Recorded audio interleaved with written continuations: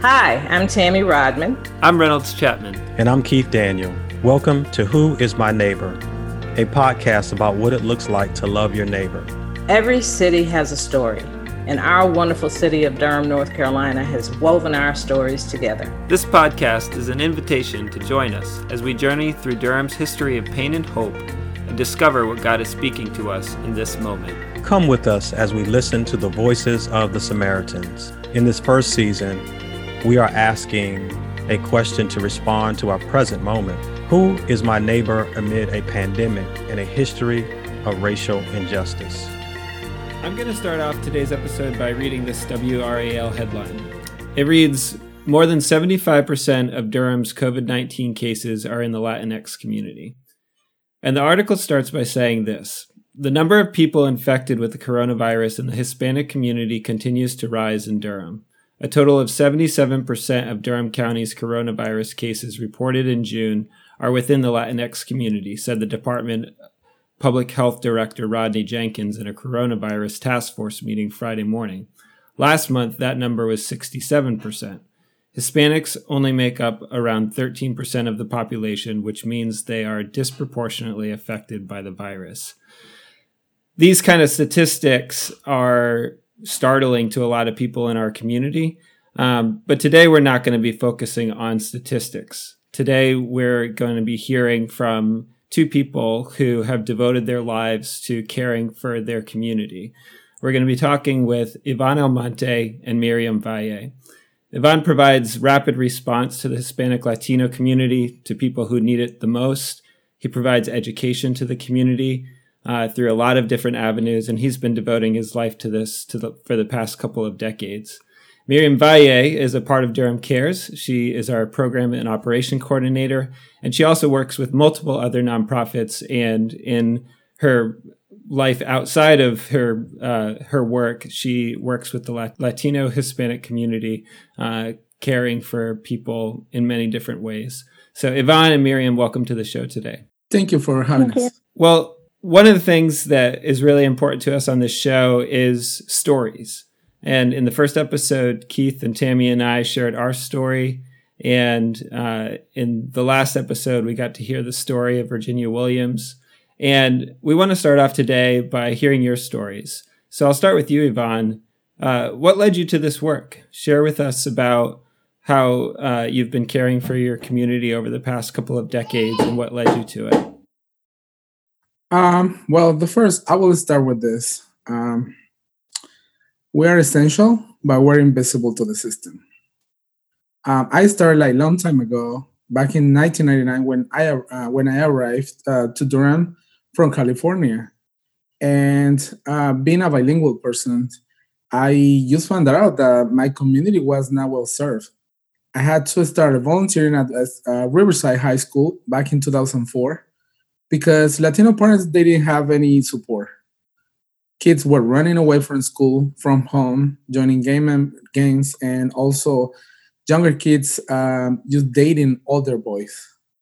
And for me, that was a frustration because I was like, how you are part of this community, but you are invisible. You don't have the support that other communities have. Or maybe because you don't have a status, that means you cannot have those same resources. So it was for me kind of impossible just to go to every single school to listen to every single parent that because the language barrier. So it was kind of tough. And then I joined the Immaculata, the Catholic Church, used to volunteer because the need was to create a youth group back then in order to prevent all these issues. And then later on, I had the opportunity to join El Centro Hispano as a youth organizer, where I was able to provide space to bring families to El Centro. Used to have weekly workshops for youth and parents about how to prevent, drugs, alcohol, all these issues that were, kids didn't want to go to school, didn't want to stay in the school. So at the same time, I was advocating because a lot of kids who were brought here at a younger age didn't have access to higher education. So kids just wanted to work, but we know they're smart. And then, ICE rates, there's another big issue, family separation. And also, I'm undocumented. I don't have a status.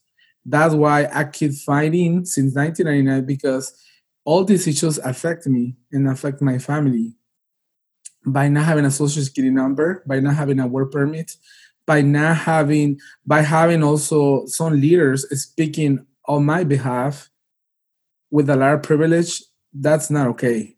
So we're tired of that. We're tired of that. So that's what I keep fighting. And now with the pandemic, it's just like, it's so sad. What I keep hearing from my community is like, we're dying. Why us? It's just like ICE rates. It's between ICE rates and the pandemic. It's just like, enough is enough. And 2 days ago, I just got a phone call from another family from El Salvador who have been residents here in Durham for 20 years. And he's 18 years old. He was on his way to drop off a job application in Raleigh with his father, and he just got into a crash and a car accident. Now he's at the hospital, and while he was recovering, he got the virus. So now he got positive, and the saddest story is like his uncle and his grandfather a few weeks ago both passed away of COVID-19. So his mom is devastated. So what to do? I don't know. Without resources, but we're essential. That's my story.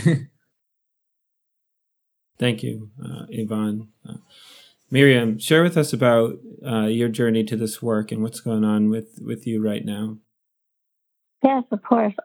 So I have started working in a nonprofit sector maybe about 12, 13 years ago. I started as an intern doing financials, but then in my internship, I started working with Hispanic Latino communities by doing some translating and interpreting. I myself am an immigrant.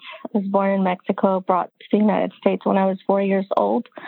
And I didn't realize how important it was to have a document that solidified your status here in the United States until I was older and I started to have a driver's license or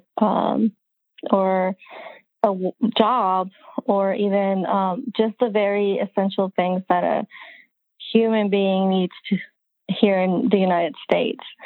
So as I was doing my job in this internship, I realized that I could be on the other side with the families because I had the same needs, I had the same struggles, I had the same worries. And though I spoke the language and though I was able to be in a professional setting, I knew that the need was huge. And not only because I could see it in my community, not only because I was going through it, but also because my family, my parents were also came to this country with a dream of the American dream of making it and providing for us to go to school and go to college. Unfortunately, it didn't happen the way that they wanted. So all of those things kept accumulating within me and just made me realize that there was really a struggle and there was really a gap within the community. And I could not do a lot because I felt so tiny and it was a lot of work to get done. But I think I didn't start getting passionate about this work until like later on in the years when I was really deep within the nonprofit sector, where I started engaging with the families that I work with one of the organizations I work for, and just having those relationships and reminding myself of where I came from, where I belong, because I struggled a lot too. And I've heard Yvonne in his previous lives and just within our community, how the kids that come to the United States when they're younger, they either become legal later in the years, have a residency, citizenship, or DACA. They forget about their community. They forget where they come from. And that was something very persistent within my heart, that I prayed to God that He would never allow me to forget where I came from. But I did struggle a lot being torn between two places, being Americanized and being Mexican. I think it didn't really hit me until I was a little bit older when I realized that I was Mexican and I didn't need to be American to be accepted here in the United States or where I worked.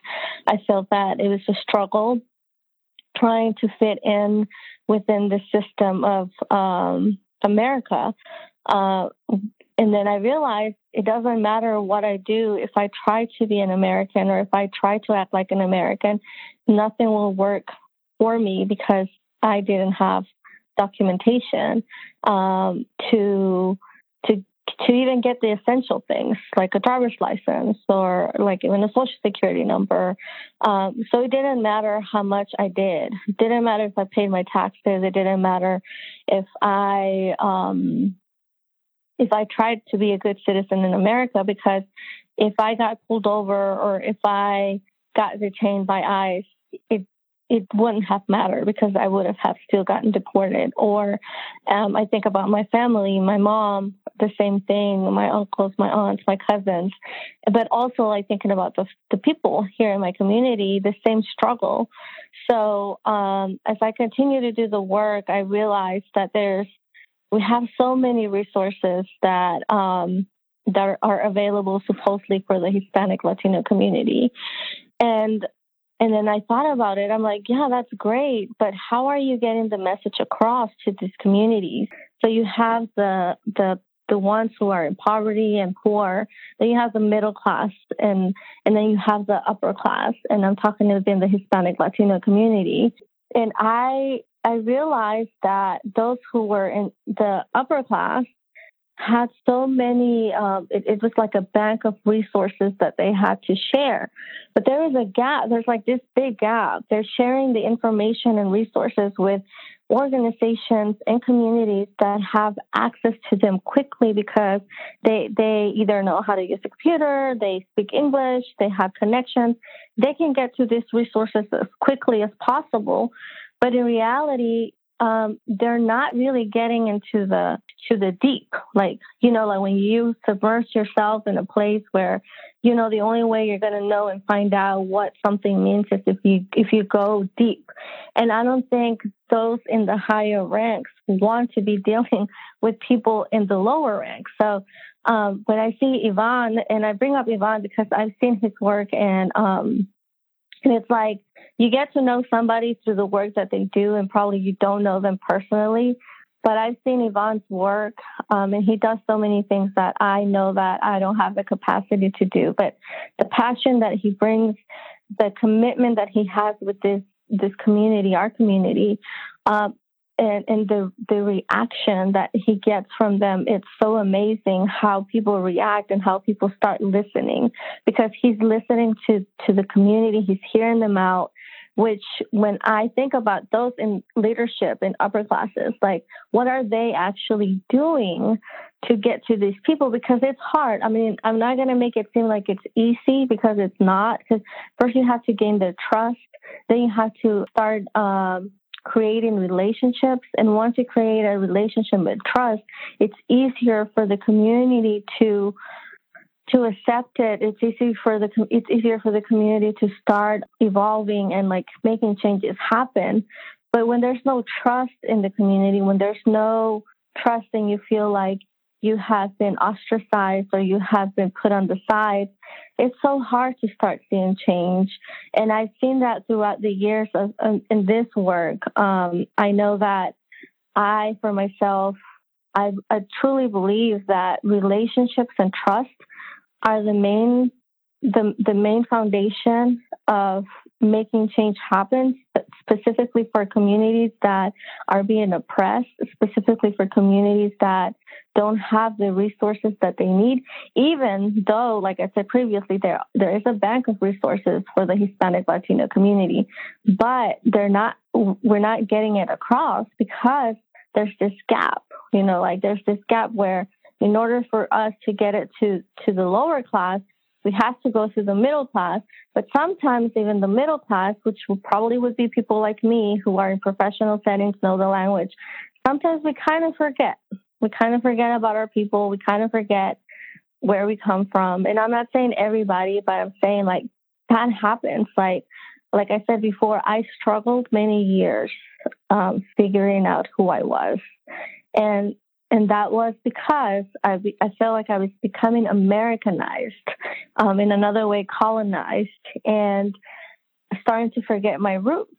But then I had an awakening moment, and I was like, no, I am actually Mexican. This is where I came from. I'm proud to say that I am a DACA recipient. I'm proud to say that that even though I have DACA, to me, that's honestly, that doesn't define who I am as a person, as a human being. And also, I don't think DACA is the answer to the real issue here in America. But you know what? I'm just going to go with it. But I still believe that our people who are in this professional settings that are Hispanic or Latino are doing the best that they can. But we also have people that are actually doing the work in the community, like the dirty work, as we would call it. And they need help. They need help from us so that we can get the attention of those leaders who are in the upper level, I would say, to actually start listening to what the community needs, to start listening what we need. I think, like Yvonne said earlier, we're really tired of hearing people tell us what we need and try to fix us, because we're not something to fix. No, the system needs to get fixed. Equality that supposedly exists really doesn't exist for us. And there's so many things that I know that not only my community has to go through, also the Black community goes through, and there's so many similarities. And I think for us to start seeing changes, we need to start coming together and stop being divided. And just those who are in power, they need to start really letting people like us start taking the lead and start letting us have these conversations and stop pushing us back. Because when I think about it, like, people complain about these oppressed communities. They're not getting out of poverty. We're just enabling them. We're just doing this. We're not really helping them. Yes, we're not being helped. And yes, it feels like we are being enabled because they keep telling us what we need. They're not hearing us. We need to be heard. We need to be listened to so that you can start seeing what the real problem is. My hopes and desires is that within the work that I do here in the nonprofit world is that I'm able to open up some eyes, educate some people through what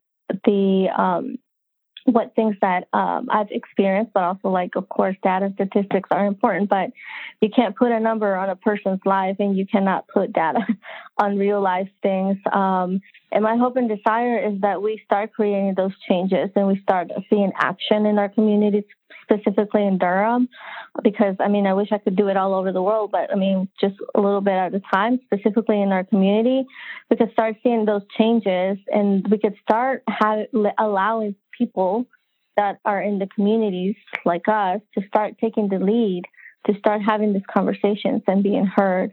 I know Yvonne does an amazing job and so much work within our community that I know that it's probably very, it could get very overwhelming, but I can totally see our community, how they respond back. And I think that's what we need to start seeing. And this needs to get to the upper level so that we can start seeing changes. Thank you. Thank you. I want to ask now, and Yvonne, you had begun sharing a bit already. As Reynolds said at the beginning, stories are important. And share with us, this is the opportunity to share with us what you're seeing, what's going on those stories of people losing grandfather, uncle. We need to hear that, and I think our audience needs to hear that, because when you hear the story, you can get off of the stats, as Miriam said, and stop looking at the numbers so much, but really realize that there's a person behind that number. So if you don't mind, you and Miriam, just share some of the stories and encounters that you're having and what you're witnessing, what you're seeing as far as the impact of COVID-19. Well, first, it's so painful seeing children just crying, devastated because what they say is like, "Oh, he's gone. He's just gone." We didn't even have the time or the opportunity to say goodbye. You know, like they were taken to the emergency room, and they're not allowing family members to be at the hospital with them. So when I received the screenshot of the doctors trying to put it in the face of the person who's at the in the hospital and the family on the other side, that is so painful, because families are like, well, what am I supposed to do now? I need to be there with him. I need to, like, there's too much to say now. What if I'm not gonna be able to say goodbye, to say the things that I wanted to say? Basically, the people are doing it before even die. They die because they know what is coming, and also, like, there have been some family issues between the family members who are here and who are in Latin America, because, our culture is like, we need to bring the body. They say we need to bring the body over because we want to see her for the last time. And it's so painful that if we don't have that opportunity, we're not going to heal. So, those conversations that people will not make public, they're so painful. Seeing the community organizing themselves in order for them to have a funeral that the person deserves as any other resident in Durham, it's just so painful. You will see family cooking for the whole family, other like members of the community trying to raise money in a different ways, because we had to raise almost $10,000 for the funeral expenses, money that the family didn't have because they have been out of work for 3 months. People are being working like 2 hours, 5 hours, and business owners trying to, keep their employees, but they're not making it. They're not making it now. Evictions, like, it's just so much going on. Like, every end of the month or the first day of the month, they had to worry about how we're going to pay rent, how I'm not going to be able to keep paying my phone. And that's at least what I need, to be able to communicate with doctors, to be able to communicate with the schools, because otherwise I don't have money to pay for the cable. I don't have money to, it's just too much. I mean, there's a list of things that if this thing will be public, like, people will be like, wow, I'm a privileged person, And when you see these people in the streets, if you go to other, grocery stores now wearing a mask, it's just because they don't care. They don't care about others because they have the privilege to have everything. So people are frustrated about it. I constantly keep telling my community, please wear a mask, stay home.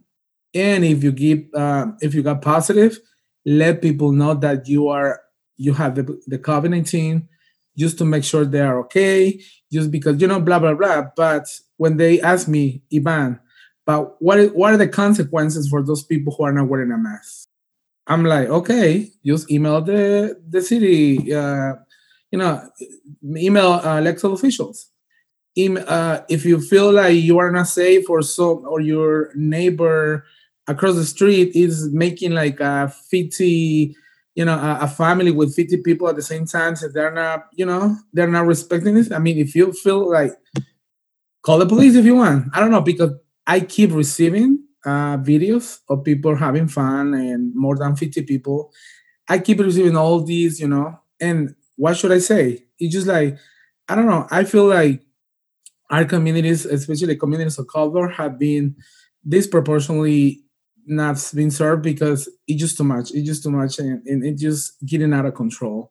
Having maybe like one Latino person dead every 2 weeks or something like that, it's not okay. Something is going on and nobody's talking about it. I don't see the elected officials talking about this. In Durham, I don't see the media talking about this because they know it's not okay. Talk about the people you have elected.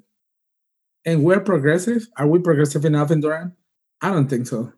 Miriam, thank you. Thank you, Yvonne. Things that I've seen within the last couple of months, just working with the families that I work with, and also like family members. It's been really complicated. I think there's a task force going on now in Durham that they're trying to figure out, okay, what's going on in the community? Why are Hispanic Latinos are being impacted more in Durham, which is almost 4 months later, where this should have gotten done in the beginning.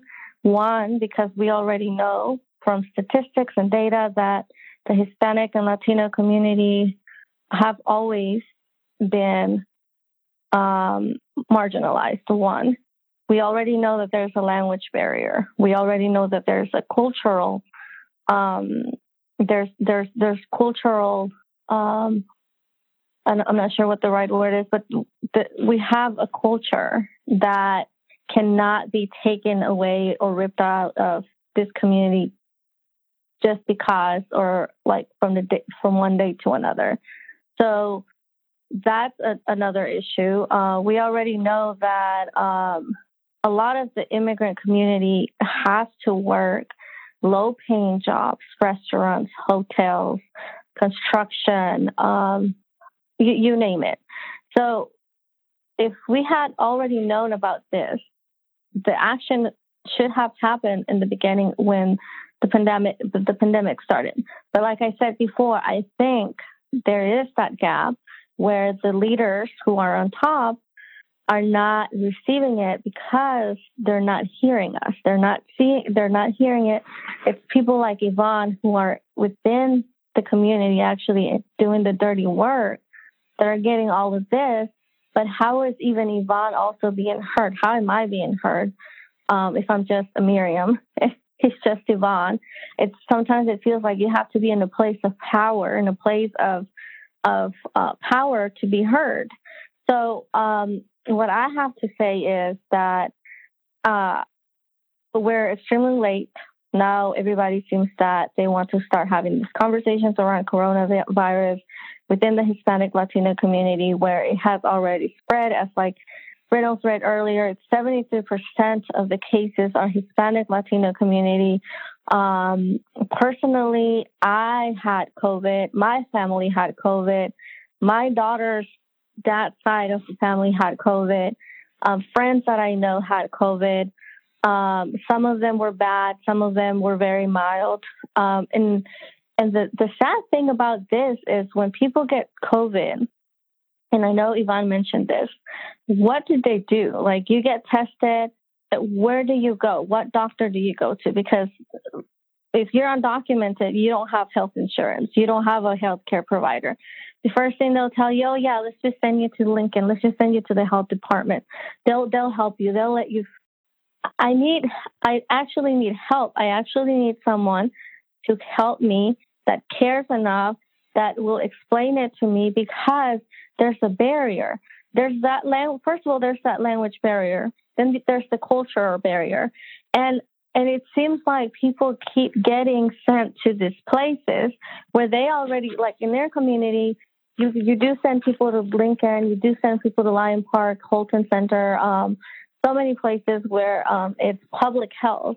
And I'm not saying they need private health, but the problem is because so many people get sent there, those who work within our Hispanic Latino community sometimes start stereotyping, sometimes start assuming things that are not true.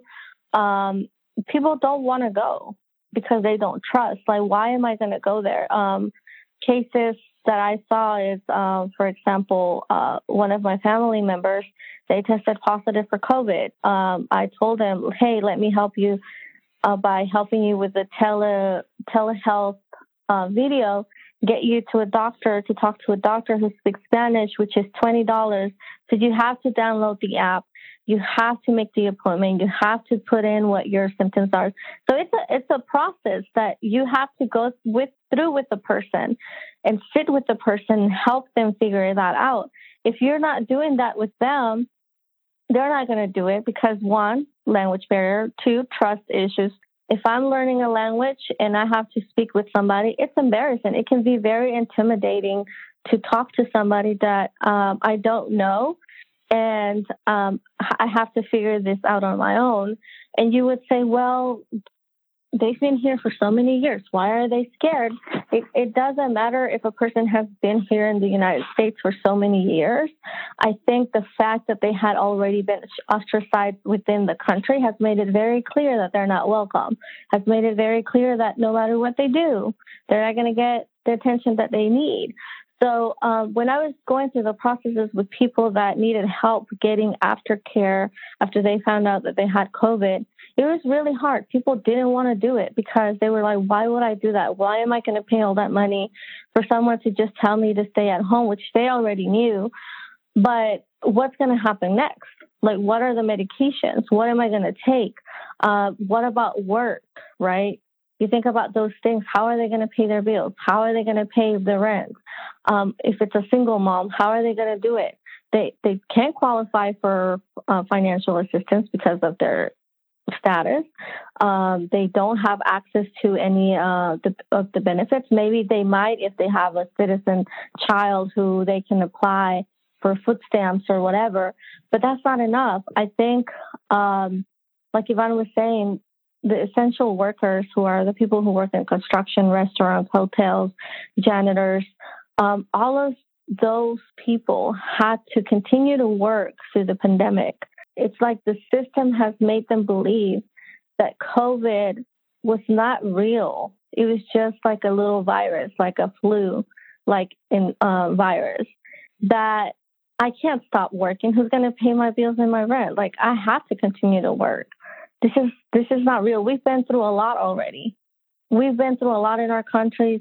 I mean, this is the things I would hear from some of the people in my community, like, this is not real. I think it's just the government trying to scare us. This is the government who's trying to tell us that, you know, we have to stay home. Like, why am I going to stay home?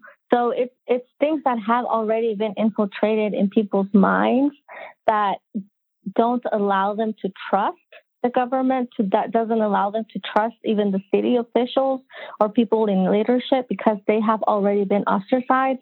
And if you think about it, if you have been racially traumatized throughout your years of living here in America, then are you really going to listen when people say, oh, there's a pandemic going on and you need to stay home and you can't go out, you can't work, and we're going to help you, we're going to try to figure it out? No, people are not going to believe that.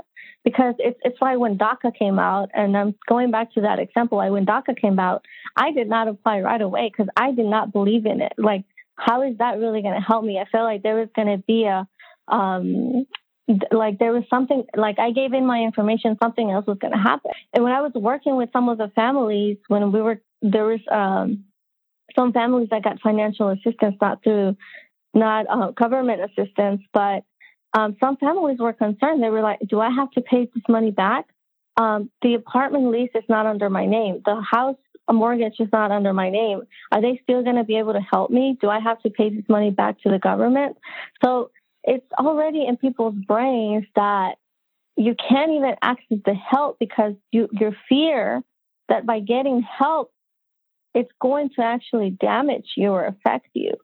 So hearing these stories from families and seeing why people don't wear masks or seeing why people are not trusting, it makes sense to me now. Like, how can you trust a system that continues to disappoint you, that continues to oppress you, that continues to make you feel like you're worthless because your life is worthless because it doesn't matter that people are dying in your community. You still need to come to work, and we actually can't help you by giving you benefits or paying you your days off.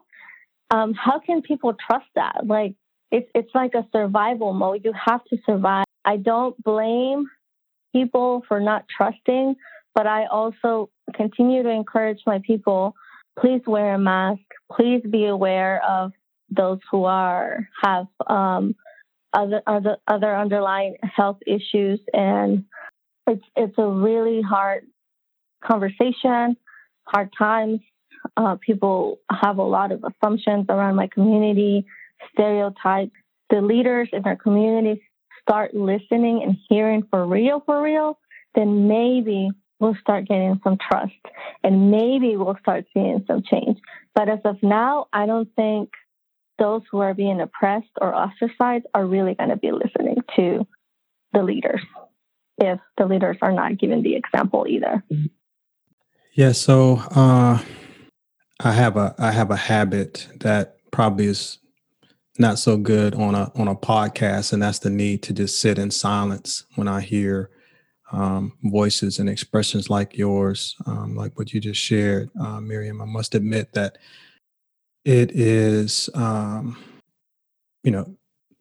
a book written by a Duke Divinity professor who I admire named Richard Lisher. He did some work on Dr. King. He wrote a book on King's life, and he wrote a book called End of Words. And it talks about the agony of someone who is in the preaching profession and having to get up to offer a word or some type of encouragement in the midst of tragedy and struggle and the condition of human. It truly defies us to be able to offer words in response or capture the depth of human pain and struggle as we see it across the globe. And since you brought it up in your expression, I don't think it's been mentioned to this point, but when you said God made a reference to God, I again reminded that the spirit of this podcast is the question, who is my neighbor? And seeking to lean into that question as it pertains to the gospel narrative, when Jesus puts that question to a person who is in some ways trying to alleviate their own need to know that what they did qualified them for a righteous path towards heaven. And it is tough to ask questions like this when the answers seem to be so clear in terms of systemic policy and economic disenfranchisement and othering of people because of cultural difference, as you said, or other barriers, language and such. And so, I guess the question still challenges us, and the one that I wrestle with in posing, and I've actually posed this with a few of my friends as an African-American man who's been sitting with lots of friends from across the color line, I would say, who have asked, we're sorry, or we don't know what to do, or, how can we make amends? How can we repair? How can we reconcile? And, this ongoing sort of sense of futility, because, when you have centuries and years of tremendous disruption and dislocation of human bodies, it does seem deeply disillusioning, like you said.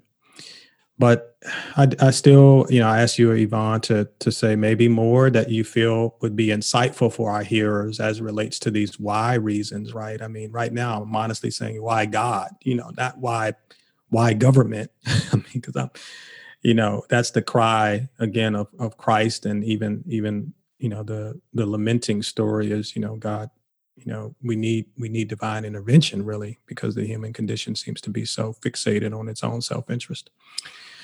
But maybe, I guess, as you continue to probe the why and help our listeners, maybe draw more proximate to the pain or to the promises like that you see happening out there. I guess I'm teetering on that space of asking you, Eva, to point us to further investigation of the why, and then also, maybe where you see promise and hope. Yeah, thank you. I will follow what Miriam mentioned that a few weeks ago when Governor Roy Cooper and Dr. Mandy Cohen, they invited some Latino leaders to their side to speak up on what was the new proposal for Latinos in the state. And the good news, I guess, it was that one of these organizations, all of the organizations they mentioned, they were receiving $100K for a community. So, at some point I got so excited, but on the other end, it's like, why these organizations are giving the money when they just walk up and start like creating awareness in their community? We have El Centro Hispano who is in Durham for more than 20 years. And I remember back in the first week of March of this year, I started receiving phone calls through Facebook and saying, I think I have some symptoms and I think we're getting the COVID. And it was just like, I started feeling the chaos. So families couldn't leave home because they had to stay at home to be safe and not infect other people. But they needed food. So I remember organizations and public schools, I think they were like just getting the sense of something is coming, but we're not ready. We're not doing anything yet. But I was like, who's going to feed these families? They had kids, people need to work, and and I started reaching out to Latino businesses. I went to Gardner, North Carolina, near the farmers market, and I was able to collect almost 20 baskets of fruit and veggies for the families. I remember it was a Sunday night. It was 11 o'clock, and I was dropping out the last basket of fruit for a family. And I was just so tired. And I felt like, why only me? Why only they're reaching out to me? And El Centro Hispano, you didn't see anything on their Facebook page. You didn't receive any email saying, okay, if the community needs something, we're here to support you. We were invisible to these people, but they are receiving the money. Why? And I will say this, and it might be offensive for people, but why people keep seeing El Centro Hispano as the only resource for us? They need to stop doing that. And I hate to see that in the comments, like, oh yeah, let's reach out to El Centro Hispano. Every single fundraising event they have, they're receiving all this money. How they're using the money, I don't know.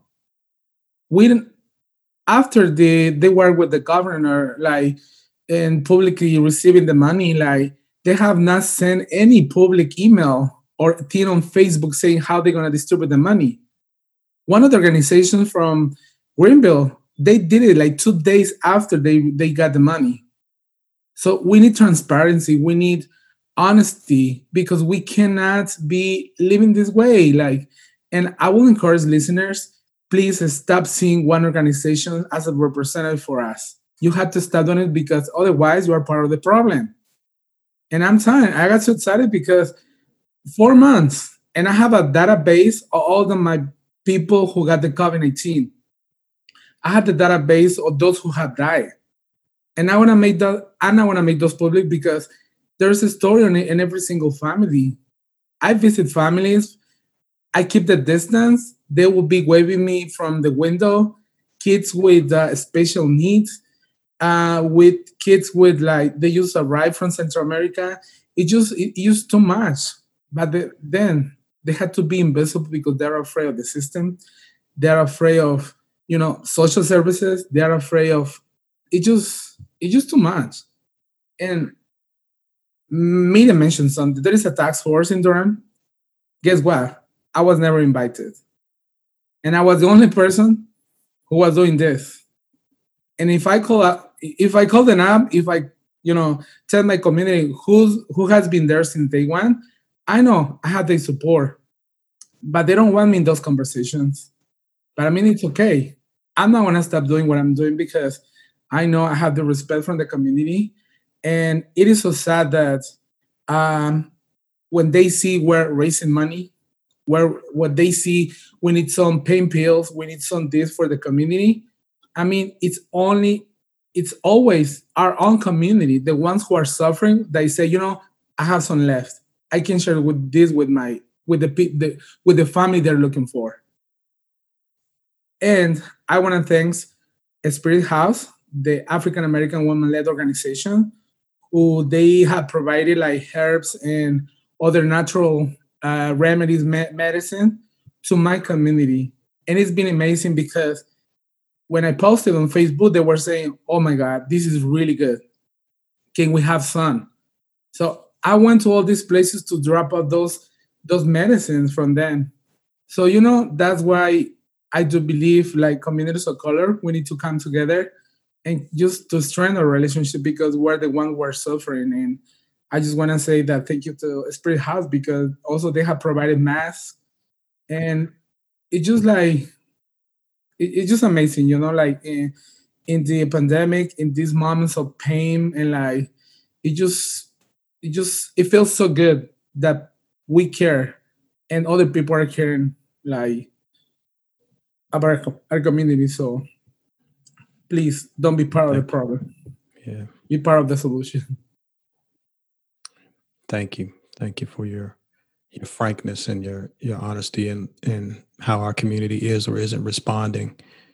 Truth is powerful, and it some run from it, some embrace it, and we again our imagination is stoked by the image of you working tirelessly in your community, and prayerfully more will be inspired by that work. And even though it is, I was going to say it seems unjust, but it is. When we look at the story of the Samaritan, it's like this one person of all people, stops along the side of the road. And, we don't get this full story about what happens months and years later. If that was a remedy that was only short term because the street was still, was never repaired, or, those who felt like violence upon a person was appropriate way to take out their anger on whatever the system might be, and again, I'm just grateful for you being a part of this conversation, because at some point you get tired of conversations. We just got to go do it. We just point me in the right direction. But when I think about, health disparities and inequities, when we live in a city of medicine, or, we live in a city with us, like you say, so many dollars flowing in various directions, and to have to think that we need, we got to rely on a Samaritan who maybe doesn't have a lot of means, but takes what they do have and says, I'm going to care for my neighbor. It's a beautiful story in that sense, but it's also a tragic story because it suggests that the institutions that we sometimes are a part of make us less than human, because, like you say, these institutions that are seen as places that should get money and resources and be able to distribute them justly, some, don't. And then, so now we have to, pray for a miracle that somebody will come along and not just be a bystander or what have you. So bless you and Miriam for just, continuing to let, be a witness, be a test, to testify, so to speak, before the community, and say, hey, we can't continue to go on like this with, like you say, a narrow understanding of who can do good in our community or who needs the resources. Thanks for pointing out the ways, Keith, the ways that Yvonne and Miriam really are showing us what it looks like to love your neighbor right now. And as we close our podcast today, I would love each of you, Yvonne and Miriam, to share for the listeners how they can go and do likewise, as that passage says. What does it look like to love our neighbors right now, our Hispanic Latino neighbors? Love for you to share just one or two things that are really that people can kind of take some next steps to support the work that you're doing. First, I want to say that if you see something relevant, that might be relevant in terms of health or laws, immigration, whatever, ask if this has been provided in English and in Spanish, I mean, for our community. Because I just want to let you know that most of our community members, they didn't have access to go to school in Mexico. So when they came here, they just came to work. So it's kind of hard, like, just to put these things maybe like on social media, emails, because, you know, access to technology, to literature must be appropriate for them, you know, to listen or maybe to see. But I mean, you know, yeah, that's one thing, because we keep seeing this, like, I have seen a lot of Twitters on, like, from the city and the Durham government. It's just like, they need to stop. Like, can you do something better? Like, it's just like, it's not working. So, I mean, if they have money for political campaigns or things like other relevant stuff, you know, they must have money maybe to pay for commercial ads or something more visual. People just can't listen, right? And I would say, if you want to help our community, do our research, like who's doing the work as a grassroots, who's really connected to the community, you know, like, because that's going to be helpful, because that you will be able to identify what are the real needs of the community. And it just, so that's one thing, you know, like, I know that it's kind of hard, like, going to face with our community, because, you know, we want everyone to be safe, but also I'm willing to share, because believe me, every single day I'm busy. I was working, I was helping the family yesterday with the kids. I took them to the river because, you know, she's about to have a baby. The father of these kids is being taken by ICE during the pandemic. Believe it or not, they keep working. So it's just like, it's too much for the family. So I was like, they need to take a break, because they have been, you know, in the quarantine, like, isolated. It's just like, it's too much, you know, like.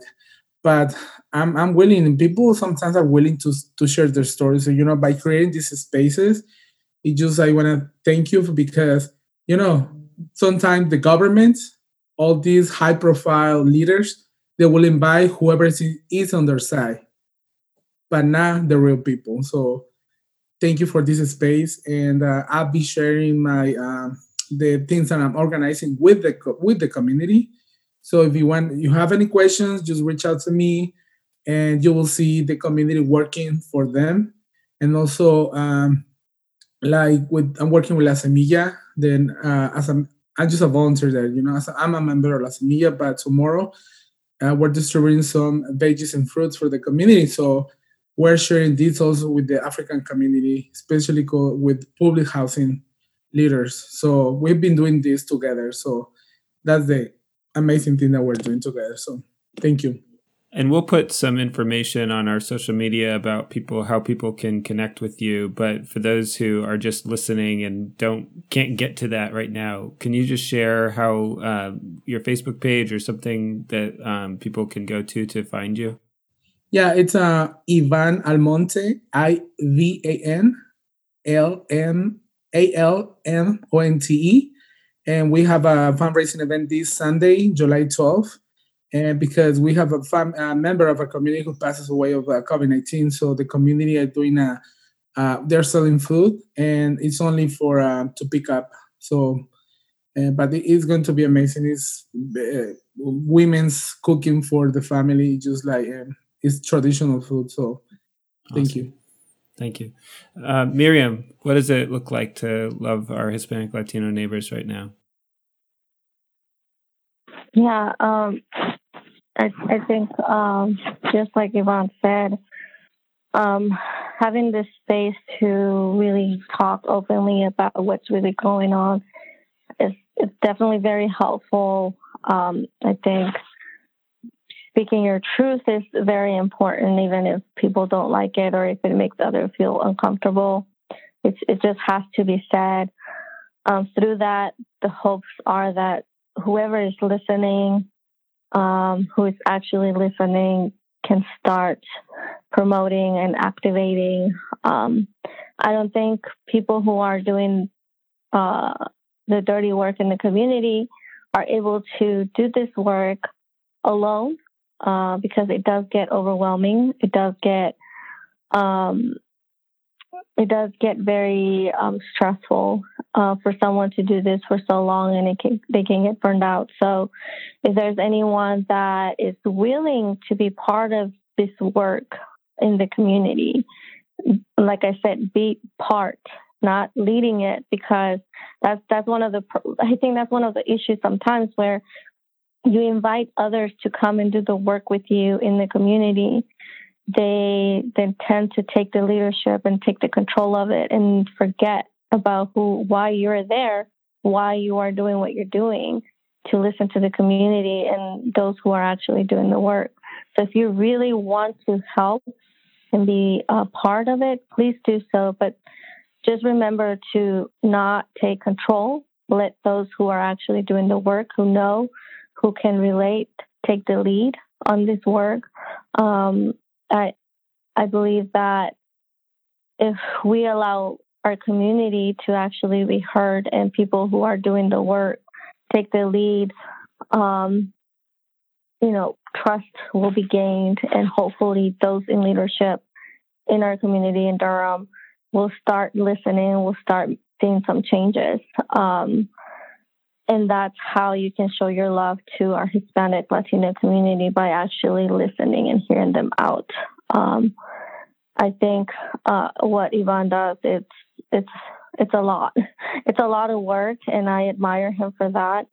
And like he said earlier, he's doing so much work, and there's places he's not being invited to talk to. But like I said before, there are people that don't want to hear it, that it's so uncomfortable for them. Like you're challenging them to listen to the truth. So I think it's time for us to speak our truth, to challenge people, to actually start creating change. You can't be dormant and think that the community is going to come to you and ask you for help, because that's not going to happen. Like, actually, people have to start activating themselves and start putting themselves in the other side and start thinking about, if I was in this position, would I be doing this or that? So it's time to really think about others. And I know some have the capacity and some don't have the capacity to do that. And if you don't have the capacity to be out there in the streets doing the work, it's okay. You don't have to. But there are ways that you can still help. If it's not by being out there, you can help financially. You can help with actual resources that are going to be effective. Not just giving out numbers because we're tired of getting numbers, or like Ivan said, like Zoom calls or events that are not relevant to our community. Like he mentioned, there are people that are not tech-wise, that might not even have a smartphone, and some of them might not be able to read. So let's think about all of those things where we're trying to figure out for resources for our community. And just like I know that there's people that have connections, real strong connections. And if we can get some of those connections to actually educate our community, to people from the health department or people who work in the health systems, to actually come and talk about the real issues right now that are affecting our community, which is COVID. We would truly appreciate that. I know Ivan is going to be doing some conversations around that. And if we can get someone in power, because sadly, that's how it works. You have to have someone in power for people to believe it. But if there's someone that we can have to come and talk about, to support our argument that COVID is real, that COVID is affecting families and killing families, that would be amazing. And if that person spoke Spanish, and that would be even greater. I think our people need to start feeling included in these conversations. And I'm not talking about professionals or those who are in leadership. I'm talking about those in our community, the oppressed ones, the ones that don't have access to the things that we might have access to. So if we can get that, that would be great. And I just encourage others and like myself, like I'm realistic as to what I'm capable of doing. And I also have to balance that in order to be effective and also in order to be able to do the work. And so just being kind to ourselves too, like realizing that you would want to do and change everything, but sometimes you can't because you are at your capacity. But knowing that whatever that you do it from your heart. Do it because you care. Do it because it really matters to you. And like I said, if you can't be out there in the streets helping, it's okay. But if you do have a resource, if you have a connection, if you have something that you know it's going to help the community, please do so. I know that sometimes our subconscious can be a little bit crazy and could stereotype and assume or question things, but I think when we're talking about loving our neighbor and loving others and think about God and what Jesus came to do to this world, that doesn't really matter. I think we have to see people as people and humans and their backgrounds, whatever they did or have done, it's not none of our business. What we really want to do is create change the system, be effective, make an impact in our community. So just be mindful of that. And I pray and I hope that the work that we are doing as a community, not only Yvonne or myself, but Durham Cares and all the other organizations, that there is a goal and that there's an endpoint where we'll be able to see an impact and effectiveness. So for those who have faith, continue to pray. And if you have faith, just remember what Jesus came to do for this world and to serve. And that's what we're called to do, to serve our community. And for those who don't believe in God, and it's okay. Like, I know that there are kind people that still want to be able to help. Please don't be discouraged. Continue to help. And let's do this together because we need from each other. We can't do this alone. Miriam, Yvonne, thank you. Thank you for sharing your truths with us today. And my heart is broken. I feel like Keith said, the word, it's just heavy. It's so heavy. And I don't have any words except to continue to keep you in my prayers. And just thank you for sharing today. The Who is My Neighbor podcast is a production of Durham Cares, a nonprofit that mobilizes Durham residents to love their neighbors. Learn more at www.durhamcares.org. Be blessed.